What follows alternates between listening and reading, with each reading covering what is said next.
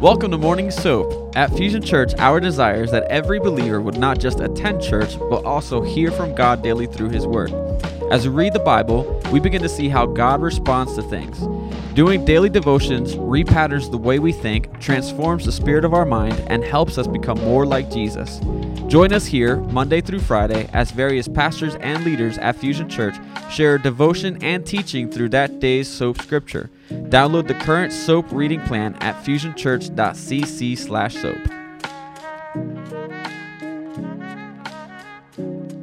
Good morning, everyone. I hope you all are having a great Thursday. We are in the book of Exodus, my favorite book in the Bible. So many amazing good stories. And we're going to sound smart today. All right. How many of y'all ready to have like a good new word for your vocabulary? I want you all to say Christophany. Say Christophany to yourself. Say that, like, doesn't that make you sound smart? Like, ooh, I'm going to talk about a Christophany today, right? Like you went to school and all of that. And so we're going to go to school today.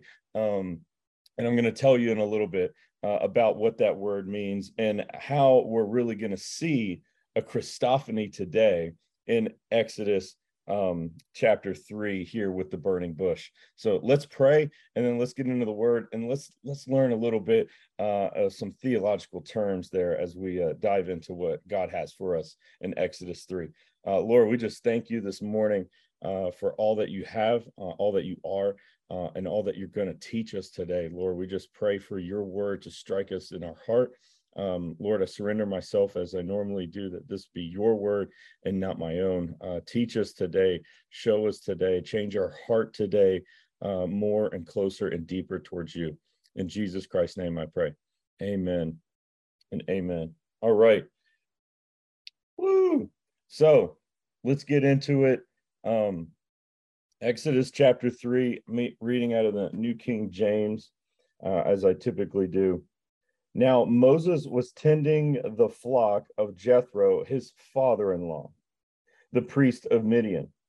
And he led the flock to the back of the desert and came to Horeb, the mountain of God. And the angel of the Lord appeared to him in a flame of fire from the midst of a bush. So he looked, and behold, the bush was burning with fire, but the bush was not consumed. When Moses said, I will now turn aside and see this great sight, why the bush does not burn. So when the Lord saw that he turned aside to look, God called to him from the midst of the bush and said, Moses, Moses. And he said, here I am. Then he said, do not draw near this place. Take your sandals off your feet, for the place where you stand is holy ground. Moreover, he said, I am the God of your father, the God of Abraham, the God of Isaac, and the God of Jacob. And Moses hid his face, for he was afraid to look upon God. And the Lord said, I have surely seen the oppression of my people who are in Egypt, and have heard their cry because of their taskmasters, for I know their sorrows. So I have come down to deliver them out of the land of the Egyptians, and to bring them up from that land to a good and large land, to a land flowing with milk and honey, to the place of the Canaanites and the Hittites and the Amorites and the Perizzites and the Hivites and the Jebusites. Now, therefore, behold, the cry of the children of Israel has come to me, and I have also seen the oppression with which the Egyptians oppress them. Come now, therefore, and I will send you to Pharaoh, that you may bring my people, the children of Israel, out of Egypt. Verse 11. But Moses said to God, who am I that I should go to Pharaoh, and that I should bring the children of Israel out of Egypt? So he said, I will certainly be with you. And this shall be a sign to you that I have sent you. When you have brought the people out of Egypt, you shall serve God on this mountain. Then Moses said to God, indeed, when I come to the children of Israel and say to them, the God of your fathers has sent me to you, and they say to me, what is his name? What shall I say to him? And God said to Moses, I am who I am. And he said, thus you shall say to the children of Israel, I am has sent you to me.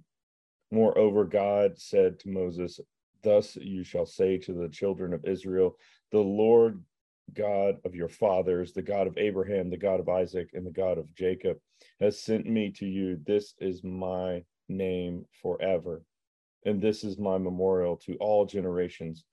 Go and gather the elders of Israel together and say to them, the Lord God of your fathers, the God of Abraham, of Isaac, and of Jacob, appeared to me, saying, I have surely visited you and seen what is done to you in Egypt.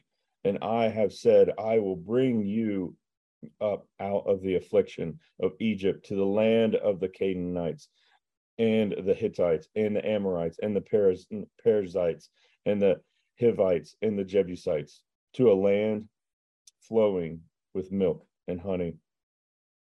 Then they will heed your voice, and you shall come, you and the elders of Israel, to the king of Egypt, and you shall say to him, the Lord God of the Hebrews has met with us, and now please let us go 3 days' journey into the wilderness, that we may sacrifice to the Lord our God. But I am sure that the king of Egypt will not let you go, no, not even by a mighty hand. So I will stretch out my hand and strike Egypt with all my wonders, which I will do in its midst. And after that, he will let you go. And I will give his people favor in the sight of the Egyptians. And it shall be, when you go, that you shall not go empty-handed. But every woman shall ask her neighbor, namely of her who dwells near her house, articles of silver, articles of gold, and clothing, and you shall put them on your sons and on your daughters. So you shall plunder the Egyptians. The word of the Lord. We've got some stuff to unpack, and I told you we're going to learn that word Christophany. So now we're all going to sound like educated scholars when we go back to church, right? And say, we learned about Christophany. Christophany basically means that this is an appearance of Jesus prior to his coming to earth in a bodily form. Otherwise, all in the Old Testament is when Jesus appears in a different way. Here, Jesus is appearing as a burning bush and speaking to him. Whenever you hear or see the angel of the Lord, specifically the angel of the Lord, which is done a couple times back in Genesis, and then here and further on, we're speaking about Jesus. You see in other scriptures that it says that nobody has seen the Father. Nobody has seen the Father, but the Son gets seen. People have seen Jesus, right? We have the New Testament. We have all of that, but here we are seeing Jesus prior to, because before even Abraham, I am, as it says in the New Testament in John. And so Jesus is here coming to us in this burning bush.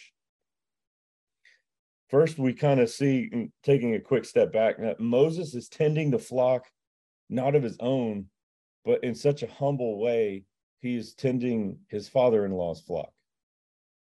He's not even like owning his own flock of sheep. He's caring for his father-in-law's. We looked earlier that he was taken in, loved on, and also was able to marry one of Jethro's daughters, and he's still serving that house. He's attending to that flock, and also in such a miraculous way, we get to see the Christmas story today. We get to see a Christmas story. I love Christmas so much, and it's just so amazing that here we see in such a miraculous way a shepherd being told of great news and a great beginning to a great story.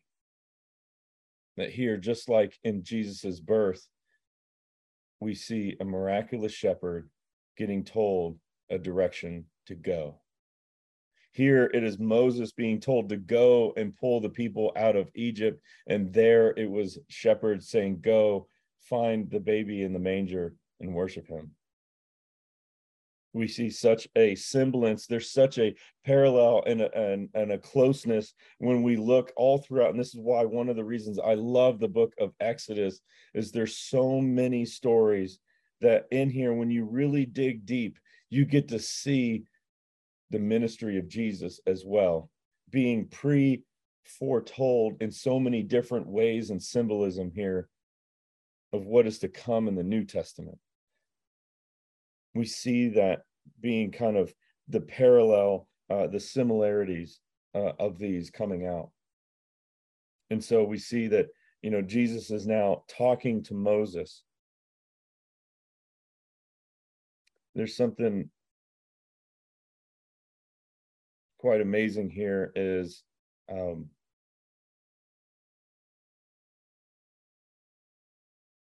that we see this burning bush. We see this burning bush that it's not being consumed. There's this, I can't even imagine how that would be, because you think of fire and you hear the crackle, right? In a fire. It's one of the, just if you've ever sat around a fire, and I'm sure everyone has, if you haven't, I'm telling you, it's the greatest, it's better than TV. And just sitting there and hearing the crackle of the fire, and it's just a soothing, comforting feeling to be around one. But you won't hear that in this burning bush, because the crackling is coming from the consuming of that wood. It's the fire slowly disintegrating and burning apart all of the molecules in that wood, and it's just crackling and splintering and breaking it slowly as the fire consumes it. Here, you would not even hear that. It would be such a very, very silent fire, if anything, maybe a roar, but barely of anything. It is just this miraculous spectacle that we can't even put in our minds, to see that a bush is just fully there. It's not even being consumed. The branches are there. There's probably still leaves. And we know that normally if you burn a bush, the leaves immediately crumble and turn and burn away the quickest. That's not even happening either. And we see even another parallel of Jesus right here, is that he is the vine and we are the branches. Jesus, as John the Baptist said, that I baptize you with water, but one will come after me that will baptize you in the Holy Spirit and in fire. And in fire. Jesus is the vine, and he baptizes us in fire. So good how we're just seeing more and more pictures of our risen Savior. And here he's setting the trajectory for saving the people of Israel out of bondage, out of Egypt. But here, so much that we get to look back on the completion and see Jesus coming about in this.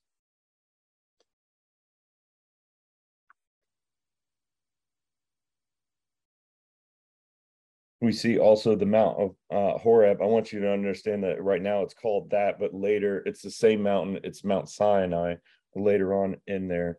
I imagine that Jethro, he is called the priest of Midian. The priest of Midian, and which is kind of amazing because that's a God-appointed position. God appointed him that position in this area. There's this idea that back then God was only for Israel. There's this culture of of almost Jewish tradition back then that God was only for Israel, and that couldn't be further from the truth. Israel was supposed to be a light to all nations, so that all nations would come and worship God, that all nations would know the truth, that all nations would know he is the only God. That's it. That's all that there is. And the people of Midian understand that because they're living at the base of his mountain. They're probably seeing every once in a while miraculous signs and wonders of who God is as he rests on this mountain. God is for everyone, even back then. There's too much of this idea that God was only for Israel. God worked through Israel, just like today he works through us, his church. He works through us as his church to reach other people. He works through Israel in the Old Testament to reach other nations. God hasn't changed. God didn't change his motive. It may look a little different, but it's basically the same thing. God is for all people to come back to him. And we see this getting set up here. Coming to Moses as this shepherd of not even his own flock, but his father's. Later in Numbers, it's said that Moses is considered the most humble man ever. That God has seen Moses as the most humble man ever. And we're seeing the beginnings of that already. But here's kind of an interesting one. Moses questions God back. And here's where we really get into something for us, something I want you to take with you. We look at verse 11. Who am I? As Moses questions, who am I that I should go back to Egypt, to Pharaoh, and tell him to bring my people out? Who am I to do this task that you ask me? I know many of us, we pretty much ask ourselves that own question. We even say that probably in our prayers to God whenever we feel maybe there's something that is pressing, or maybe we feel like we need to go do something. How many of you have ever felt that? Who ever thought like, who am I really? Like, who am I to do X, Y, Z? I want you to write down and fill in the blank in the chat. Who am I that I should blank? What is it that you're questioning why you should do blank in your life? What is it that God's calling you to do that you're just like, but why me? Why are you picking me to do that? What is your blank? What is it that I should do X, Y, Z? And I'm going to give you a promise that God has for you is why he's choosing you. Because in verse 12, he answers you. I will certainly be with you. I will be with you. Whatever that is, your blank, whatever it is that you should go do, why am I the one you're choosing to do? Because he's saying, I will be with you. This is his promise to you today.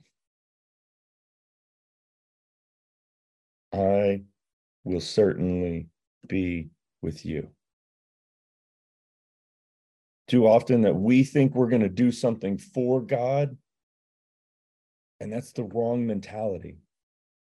We're never doing anything really for him. We're doing things with him. He's never going to sit on the sidelines and watch and see you just do whatever. If he's called you to it, he's going to be there with you through it. If he's called you to it, he's going to be there with you through it. You can take that promise to the bank. You can take that promise all the way through. God will be there with you. The other question I want you to ask yourself is not, who am I? But really, you should be saying to yourself, and actually not asking, but reminding yourself, whose am I? Whose am I? Because you're God's. You're God's miraculous creation. You are God's image. You're God's. You are God's miraculous creation. You are God's son. You are God's daughter. Remind yourself whose you are. That's also why he picked you. God searches our heart. He doesn't search our bank of talents. He doesn't search our bank of knowledge. He doesn't search our bank of wealth. He searches our heart.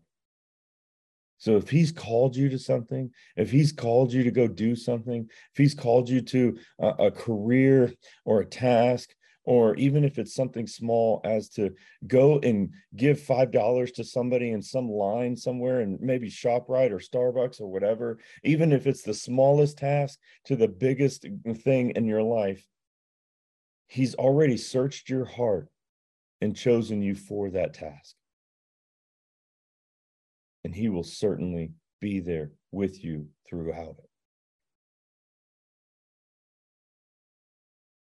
I hope that this encourages you to understand that God doesn't make mistakes in his choosing. God doesn't make mistakes in his choosing. And there's almost a level of don't question his choosing. Don't question it. Remind yourself whose you are and the promise that he will be there with you through it. I know some of us have just, we think that, oh, am I supposed to start this business? Am I supposed to go forth and do X, Y, Z? Am I supposed to ask for that raise? Am I supposed to ask for that promotion? Am I supposed to ask for that different position that's open at the office? Am I supposed to do that? And if you're feeling a prompting to do it in your heart, and it's not for selfish gain, you're like, wow, I don't even know why I should be doing this, but for some reason, I feel that God is pushing me that way. Do it. Regardless of what really the outcome is, there is something in there that God has for you, and he will be there with you through it. How often, and we kind of know the story a little bit of already what we're going to see with Moses, and so often did time after time after time he had to repeat and go back to Pharaoh, and God had to keep frogs, river of blood, locust. Like, he just kept hammering them over and over. And how many times do you think Moses was just like, God, I don't know what you are thinking, and questioning? But what did he really do? He not only fulfilled his promise in pulling the people out of Egypt, but he also grew the faith of Moses. He grew the understanding that God is with you regardless of the situation. He is there with you through it all. And we see this where Moses is questioning him, and he's wondering, like, why me? Why doing all this? I don't understand it. And then he's like, well, what even? He's coming up with some other like craziness. He's like, well, what is your name?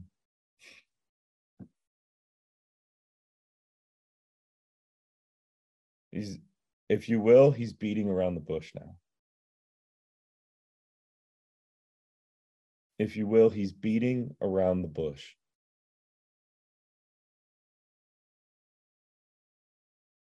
And yes, Moses does miraculous, wonderful things, but not because he's so great, but because God's so great.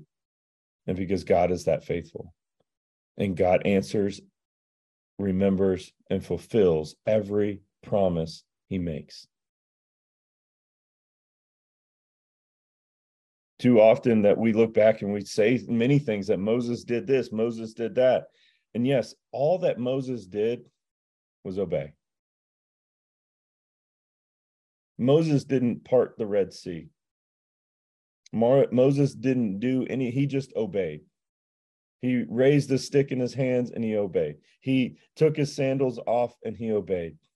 He saddled up and went to Egypt and he obeyed. He just obeyed. And God worked through him. There was nothing about Moses that made miraculous things happen except for his obedience. So if you want miraculous things to happen in your life, just obey. Just obey. Whatever God's telling you, obey it. Know that he's there with you. If he wasn't there with him, none of these amazing miracles that we see that walk through Moses' life, starting from here going forward, none of that happens without God being with him. Moses could throw this staff on the ground later on as we read, and as we see in many other chapters, it turns into a snake, and then he ushers in all these plagues, and then the parting of this. None of that happens just because Moses is a great magician. It's because he obeyed. Starting here, even though he's beating around the bush, he obeys the bush. He obeys.